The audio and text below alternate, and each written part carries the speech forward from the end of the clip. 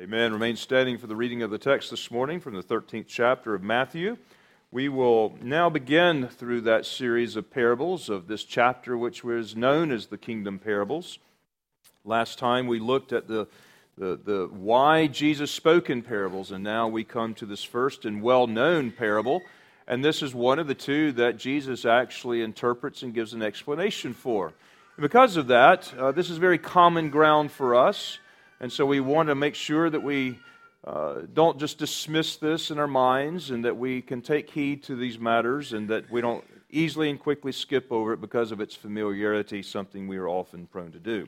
I will begin reading at verse 1 of chapter 13 through verse 8, and then I'm going to go down to verses 18 through 23, which will be our focus in that interpretation. On the same day, Jesus went out of the house and sat by the sea, and great multitudes were gathered together to him, so that he got into a boat and sat, and the whole multitude stood on the shore. Then he spoke many things to them in parables, saying, Behold, a sower went out to sow, and as he sowed, some seed fell by the wayside, and the birds came and devoured them. Some fell on the stony places, where they did not have much dirt, and they immediately sprang up because they had no depth of earth. But when the sun was up, they were scorched, and because they had no root, they withered away. And some fell among the thorns, and the thorns sprang up and choked them. But others fell on good ground and yielded a crop, some 100-fold, some 60, and some 30. Dropping down to verse 18. Therefore hear the parable of the sower. When anyone hears the word of the kingdom and does not understand it, then the wicked one comes and snatches away what was sown in his heart. This is he who receives seed by the wayside. But he who received the seed on the stony places, this is he who hears the word and immediately receives it with joy. Yet he has no root in himself, but endures only for a while. For when tribulation or persecution arises because of the word, immediately he stumbles. Now he who receives seed among the thorns is he who hears the word, and the cares of this world and the deceitfulness of riches choke the word, and he becomes unfruitful. But he who receives seed on the good ground is he who hears the word and understands it, who indeed bears fruit and produces, some 100-fold, some 60, and some 30. Our Father in heaven, we thank you for this word, and we're thankful, Lord, that you interpreted it for us. But we do understand that we still cannot receive it or understand it apart from your Spirit illuminating it to us and giving us the understanding and the sense of which he intends for us to have it.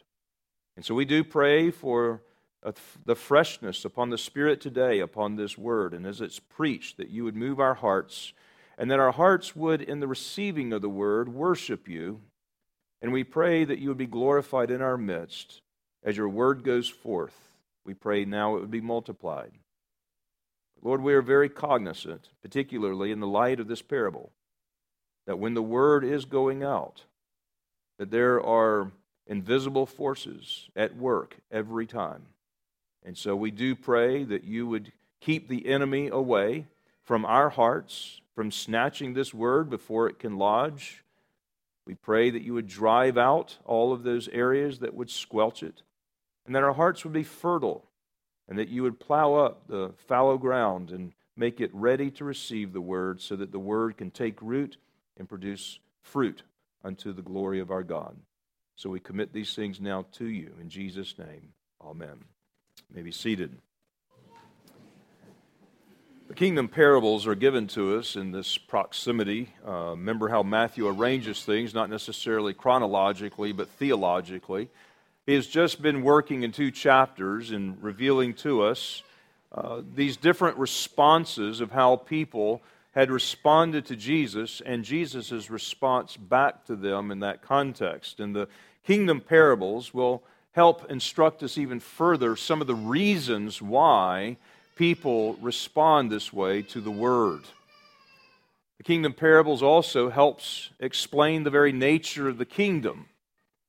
So when the greatest preacher with the most perfect sermon and nothing in his character that would cause a stumbling in himself, would preach the word, the Lord Jesus himself, and people did not receive it in just the complete totality that we would have expected, he now begins to explain those matters of the nature of his kingdom and how these things should be understood, because they will also happen to his followers, his disciples, and they are carried with great relevance right up to the very day in which we are. Before us, we have the first of those 7 parables. It's the parable of the soils, very well known. But it shows us the various responses to the Word of God in 4 comparisons. But before I get into those 4 analogies, let me give 2 general statements regarding this parable. The first one is this: the problem with the reception of the Word was not with the seed that was sown. It was not with the message. And the second general principle that we can glean from this is the problem was not with the messenger. Now, there can be times when the messenger is the problem, but here is not the case. The emphasis here is the problem is not the seed that was sown, nor is it the one who is sowing the seed, but the problem has to do with the heart and where that seed lodges. So the emphasis is the heart. The imagery is one in which a sower goes out in those ancient days with a sack of seed in his hand, and he is going to the field that has been prepared for the seed to take root. And he goes toward the field, and as he is walking, he's going by this very well-worn footpath on which he is continuing now, and then he goes on this hardened path until he gets to the field which is prepared for the seed, for the sowing. Along the way, you would see some of that seed perhaps spill out of his sack and off to the road or by the wayside, and others of it would spill on soil not yet designed for him to sow the seed, perhaps, or even some that wasn't quite broken up all of the way. And we have these 4 places now, these 4 analogies. In the first place that the parable then brings our attention to is the seed that fell by the wayside. Perhaps the seed was spilling out of the sack before it was intended to go out, or perhaps it was something. But what we find here is seed was just falling by the way. It was not in the fertile field ahead of them. And this is the one who hears the word, but he doesn't understand it. The word did go out. It did fall on hearers. And you have to understand all of these analogies are ones in which the seed did fall upon hearers, people that heard. But something else was going on that no one could see. When the word goes forth, there is always, invariably, an invisible force at work. The Word of God, the Bible, is not benign. It is a living Word. It is the only one like it ever. And every time the Word is shared, preached, taught, conversed over, thought through, discussed, there is something living going on, but beyond it, there is something very invisible that is going on, something that your eyes can't see. You'll never prove it by the manner of measurement, but it's always going on. That's why the apostle could say that when the gospel is going forth, it is to those who are being saved a great savor, a great fragrance. But to those who are perishing, it is a stench. But the one truth is when the word goes forth and the gospel goes out, it never leaves the person the same. It either hardens or it draws. But it is not benign. The first invisible force that we see at work here is clearly the devil and his dominion, or his minions, who are at work as they pluck up the seed that does fall before it can even take root. And when the Word of God is preached, when it's taught, even right now, his forces are at work. You can't see it, but they're here. They would love to be here. They would love to distort it. They would love to pluck out. They would love to take away before the Word even has root. But there is another invisible force that is also quite necessary for the Word to be understood.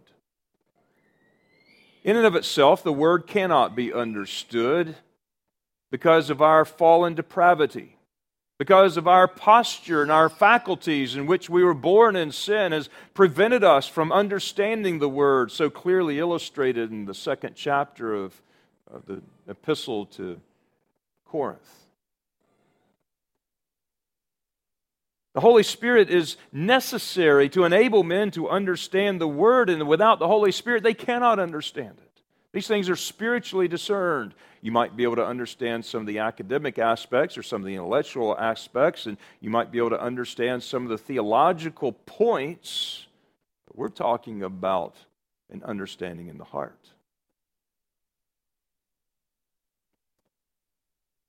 Scorners or doubters or rationalists or humanists or the proud. There are many categories in which this is true for men. But the Word itself is living, and there are spiritual and visible forces that are always at work around the Word as it is being discussed and taught and preached and shared, and the gospel is given. You ever shared the gospel with someone, and immediately as you are opening up the word of life to someone, all of a sudden a phone call comes, or the doorbell rings, or the phone rings, or something happens. There's a distraction there, an interruption, a diversion. And you have to be aware of that in your own life, because in your own life there can be a demonic world who will do everything to keep that word that day from lodging in your heart. There's going to be distractions that interrupt you, and diversions and interruptions. You've got a busy schedule to keep, and you have to keep your mind occupied, and you're going to have to pray against those matters. The second place the seed fell was upon the stony grounds, and this is not like the church that we have to dig up and around here. This is not meaning that it was filled with gravel. This was not merely just things within the soil, but it really is detailing a very shallow earth that was really over a bedrock. So when the sun comes up, the very shallow earth transmits the earth, or the heat of the sun, right to the bedrock. And over days, the bedrock begins to warm up the earth, and it's a very warm hotbed, if you will, for the seed to quickly germinate.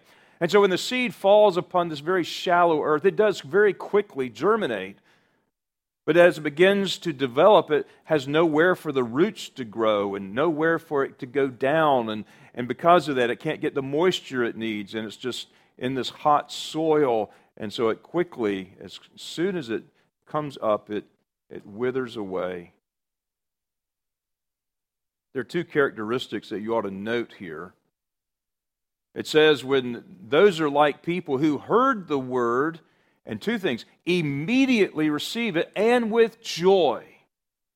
Immediately and with joy.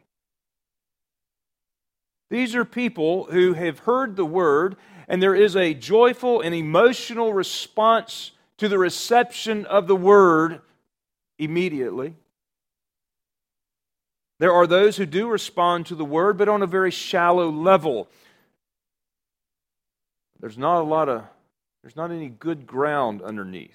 The ground underneath is not broken up. It's not something that can take root.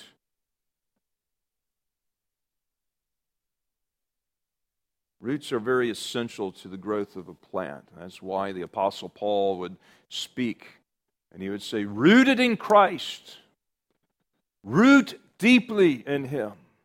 Drive the root down, and grow those roots deeply, and so that the sap can come up through and plenish. And we have these illustrations throughout Scripture, whether it be the branch and the vine and the branches in John, or some of the Pauline passages where we're required to be rooted, or you have the 2 olive trees, but the root remains, and you can still do something with that root. Recently, I had the opportunity to visit a graveside of Jonathan Edwards, who was used mightily of God in the 1730s and 1740s to lead what we have now called the Great Revival, or the Great Awakening, in that period of time. During that time, he had to analyze what was going on. There was a lot of criticism, because there was a lot of emotional responses during the time of the Great Awakening.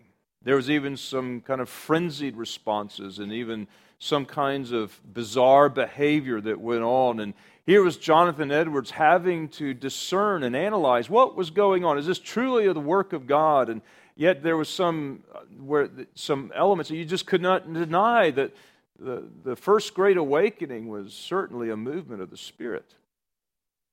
But he had to write on this because you had some of the old light Presbyterians. Some of those old light Presbyterians haven't changed to this day. And they completely discounted the work of the Holy Spirit and the efficacy of what was going on in that particular era, and they were very critical over that. And in response, Jonathan Edwards wrote a treatise concerning religious affections to explain what was going on. And in that treatise, he said, whenever there is an authentic work of God and the Spirit going on, there will always be, or at least Satan always raises up, an impostor to look very similar to it, like it on the surface. It is a way of diversion to discount or throw the baby out with the bathwater, if you will.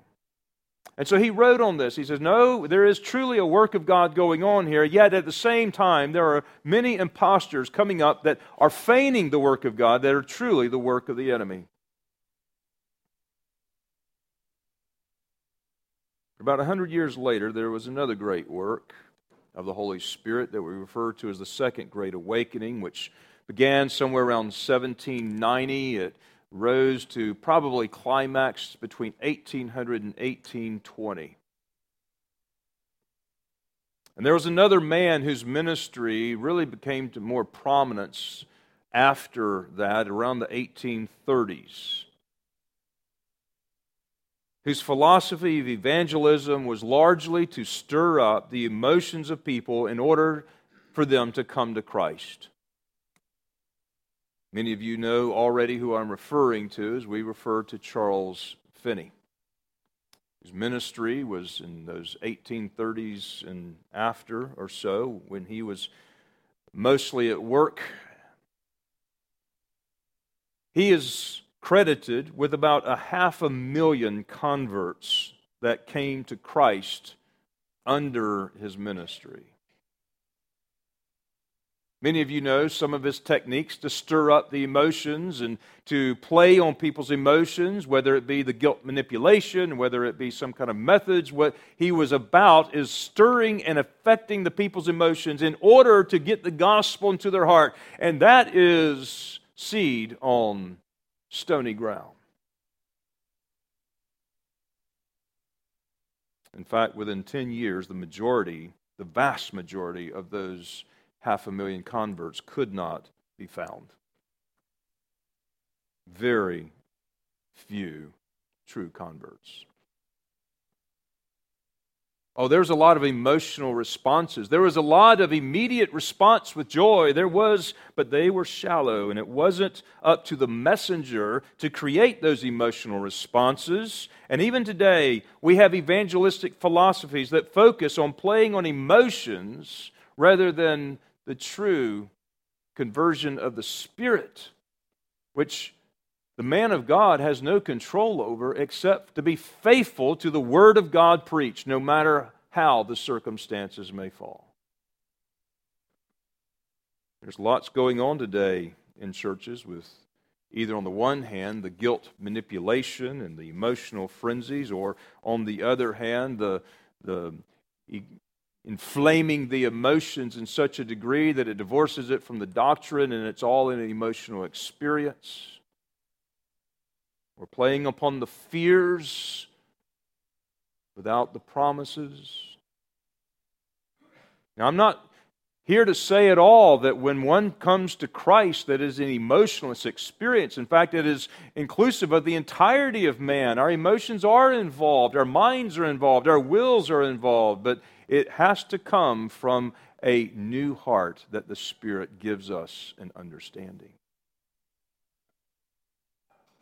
But when the Word does not have root in the deeper aspect of one's life, it will not yield the fruit. In verse 21, it tells us that there is going to be a test that comes, a test because of the Word of God itself, or persecution because of the Word. But there will be a test in a new convert's life that will test the rootedness. God will prove our faith and our Christian character. I can personally say that around every major decision I have made in my life, in my Christian life, I have been greatly tested on that very decision. Whether it be committing my life to Christ and coming under His Lordship completely, God tested me. Whether it be in my calling to the ministry, God really tested me. Or my decision to plant a church in Georgia right out of seminary, God tested me. Or whether the decision to move up here and plant another church in the ministry in Tennessee, God tested me in that decision. Around every decision to move forward in the kingdom, I have been tested. We've had people who move here in order to forward, to advance their own Christian lives and their sanctification, and to be a part of a work that is moving forward in the kingdom work, in the kingdom service, and every one of them have been tested in some way or another. Tests will come because of the Word and because of the advancement of the Word. It's like when Nehemiah, as I had referenced in the prayer time this morning, he goes and he desires to see in effect, the kingdom advanced. And he goes back to Jerusalem and he comes with all of this, on the one hand, he is well equipped. On the one hand, he is sent with blessing. And then he gets there and Tobiah and Sanballat begin making up lies and begin to discourage and begin to thwart attempting to thwart what he's trying to do. A great distraction, and in our minds it seems like it is inhibiting the efficiency in which the kingdom could be working, and yet in the end we do know the end of the story where it did not persuade or dissuade Nehemiah, and they could look back and look at what great things God had done in such a short amount of time, relatively speaking.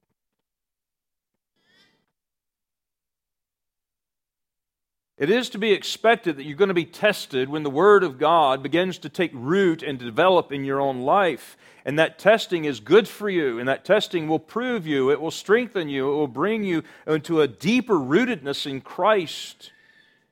Because a shallow Christianity cannot endure, it will not be fruitful. The seed that fell by the wayside, the seed that fell on the stony places, neither produced the fruit, neither were true, genuine, changed lives in the gospel. And then the third place, the third analogy here, is that some seed fell among the thorns. Now, the implication here is the ground seems to be fertile enough to produce a plant that could grow up in it.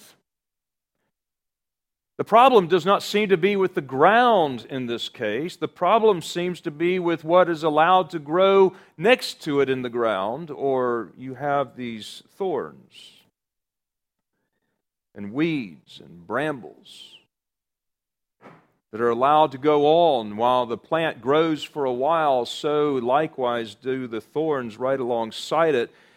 And yet the plants that are growing up that have not been weeded out and cultivated from the soil, they begin to grow up and compete for the growth of the same area, and eventually they choke out the seed or the Word of God, that it cannot produce the fruit.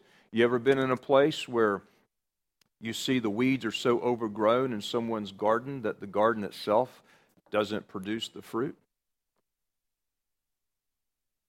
Have you ever seen where something's just carelessly maintained or really not maintained, and then it just the trees become unfruitful? The seed can grow for a little bit, for a little while, but the other plants around it compete and eventually squelch and choke. And the thorns are that which chokes out the Word of God. They're referred to in two ways here. First of all, the thorns are the cares of the world. And second of all, they're the deceitfulness of riches. And these are the distractions in life that choke out the Word. In and of themselves, they're not necessarily wrong. These are the things that Jesus referred to already back in Matthew 6 on the Sermon on the Mount. These were the worries over your daily provision, over your retirement, the anxieties in life and making a living or keeping up with your health, or who's going to take care of you when you're old. Those worries that end up taking precedence over the kingdom. Those procrastinations. How many times have you told God, in one way or another, hold on, I'll be back in just a minute?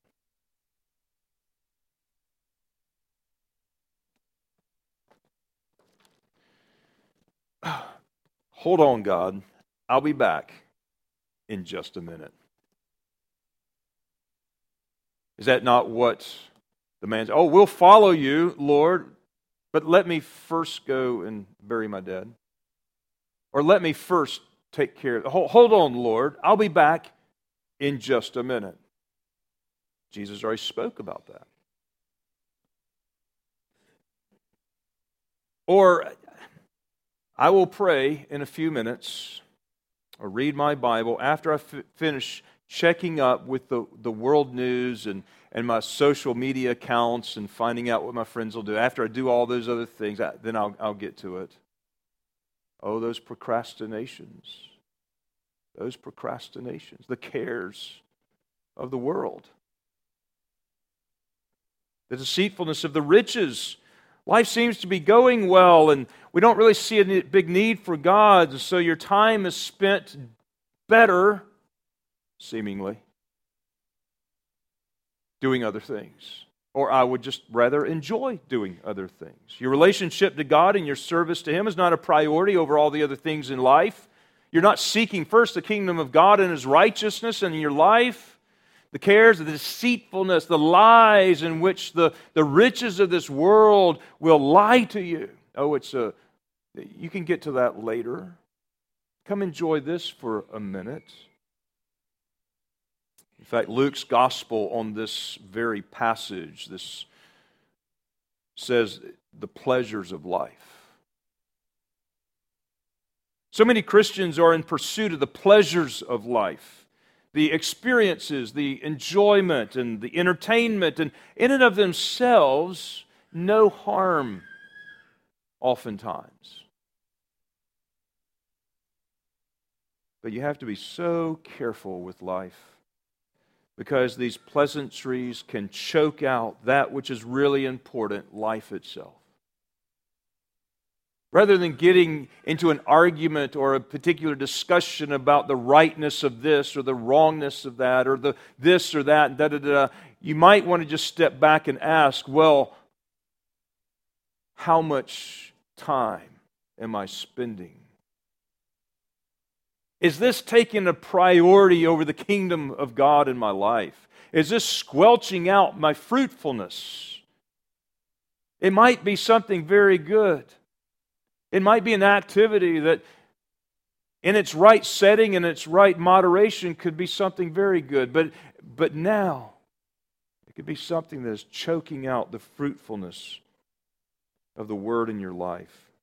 Folks, it is a fight to keep on course. Especially in a society, in a culture filled with so many brambles. Restaurants, sporting events. And help me, did I not hear that there's now going to be a summer national or professional football league because we can't wait for the season to begin in the fall? So a whole nother football league is being established because we just got to have our football all the time. Movies. These things are offered to us all day long, 24 hours a day. And the options are not letting up, and the exposure continues to breed. And the problem is almost in the innocence of the thing. But it competes for the same ground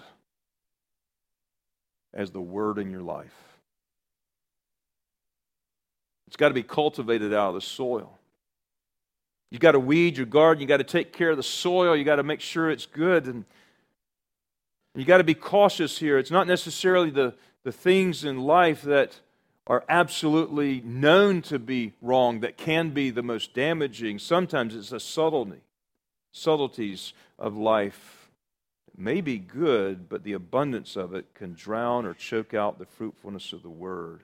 There is an author that you may be familiar with the book, Amusing Ourselves to Death.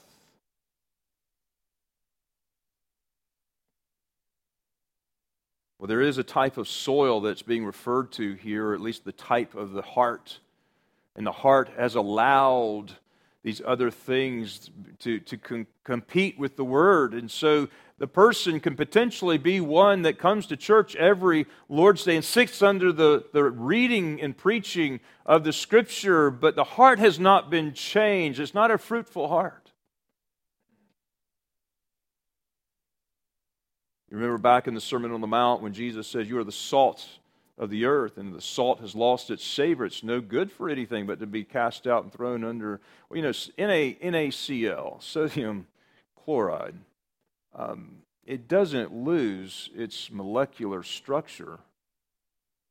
But what happens in those salt mines around the Dead Sea, and when they would extract it, it was often mixed with a gypsum, which is white, and sometimes you just couldn't see the difference. And it was often due to all the impurities that would come into it that would make salt lose its savor. And therefore, if it has so much impurity that the salt is no longer salty and this is no longer good, then just to throw it out.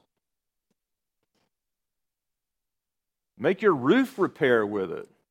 Throw it out to cover up the rubbish in the street, but it's not good for what it's supposed to be good for.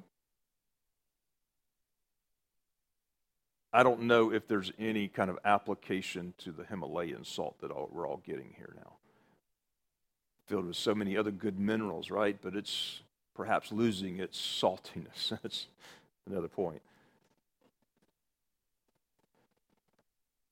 Folks, be careful not to let your saltiness be so mixed. In fact, not to be mixed at all. And the culture has so much to offer you, even so many good things or things that are not so bad or things that, but boy, Satan has a way to distract you, to interrupt you, to get your eyes off the ball, to focus more of attention and let the Word of God not take root in your life and to bring forth fruit. I think there's an application here even for individual Christians whose heart is truly changed and whose life has been fruitful.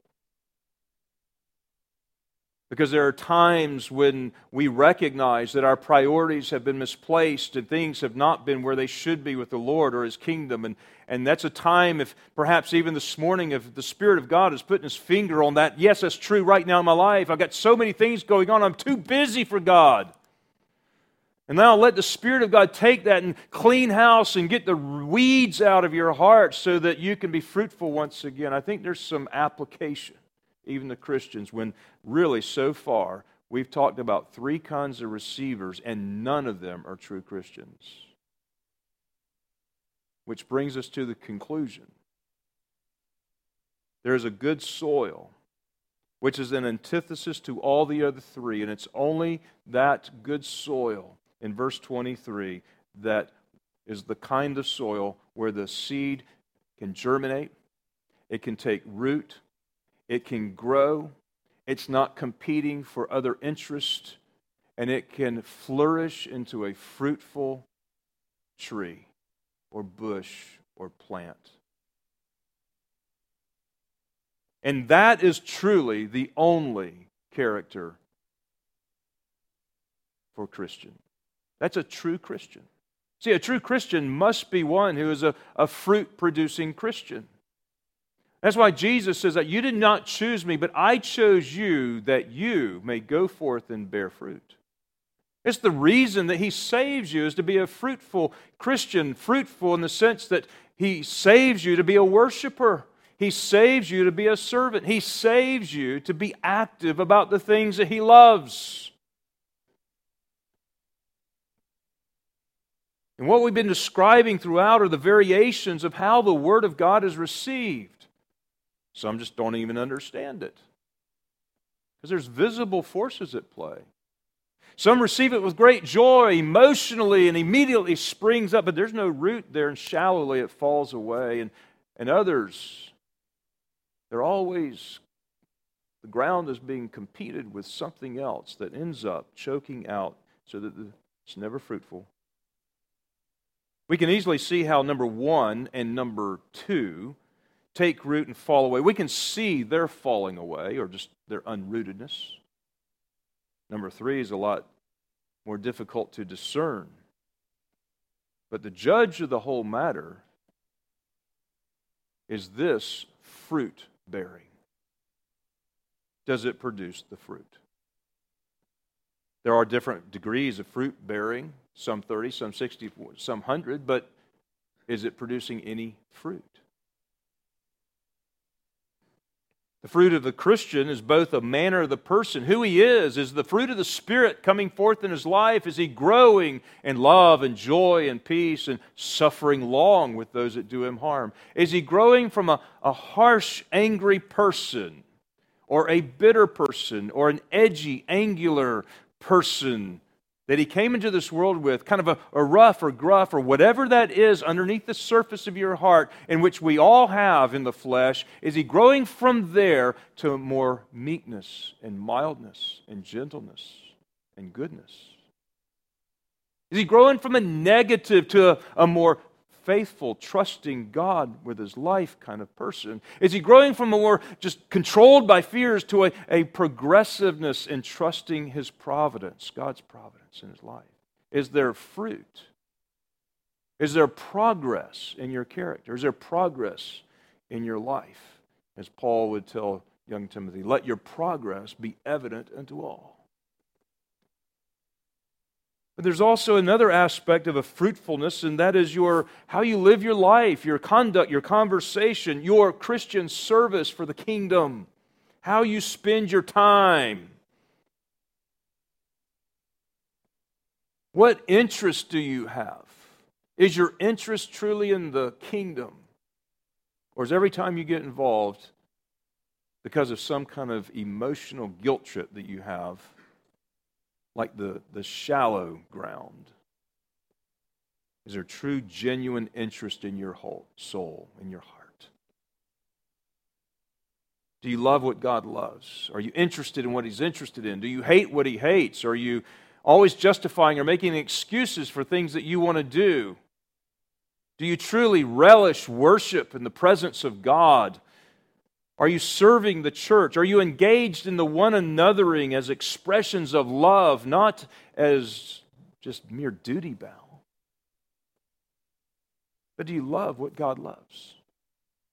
Do you sacrifice for what God sacrifices for? Do you disdain what God hates? Is there progress with your life in the Spirit? As we come to the conclusion of the parable, there's a lot of things that we can think about and apply. But only the fruit-bearing plant is that which is truly Christ's. But albeit, even if we are truly here in Christ today, there's a lot of competition for our soul. A lot of things that are wrestling for our productivity in the kingdom. And as one author would write a book about, Christian, don't waste your life, and how much there is to waste our life. When you go to the place where you're nearing your death, can you look back upon it and know that without a lot of regret, we're all going to have some regret, but that you've been fruitful, that you've done for the Lord what He's called you to do. As Paul would, at the end of his book of Colossians, now say to Tychicus, take heed to your ministry that you fulfill it. These kingdom parables will help us to understand the nature of the kingdom. But along the way, there will be exhortations to us to apply. May we be faithful to keep our eyes upon Christ, to be rooted in Him, to love what He loves, to hate what He hates, and to be engaged in the activity of God through His people in this world. Let's pray. Our Father, it is our great desire to be fruitful people.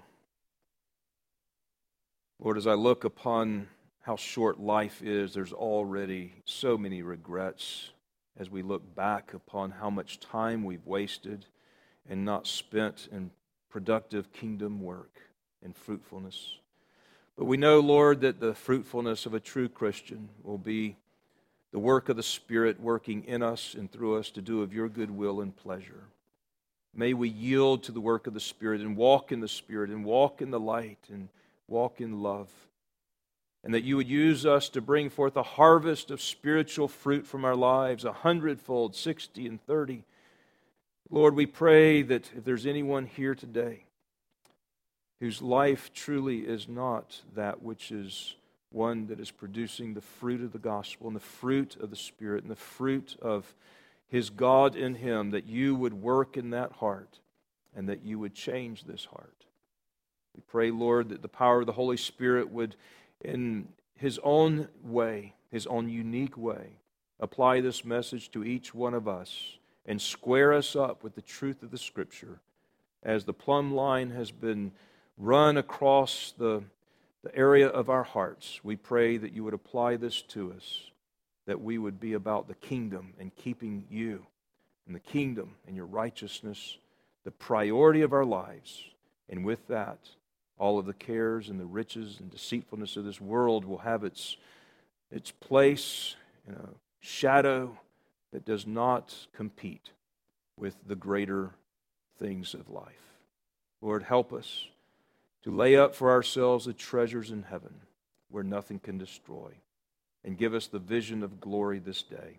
In Jesus' name, amen.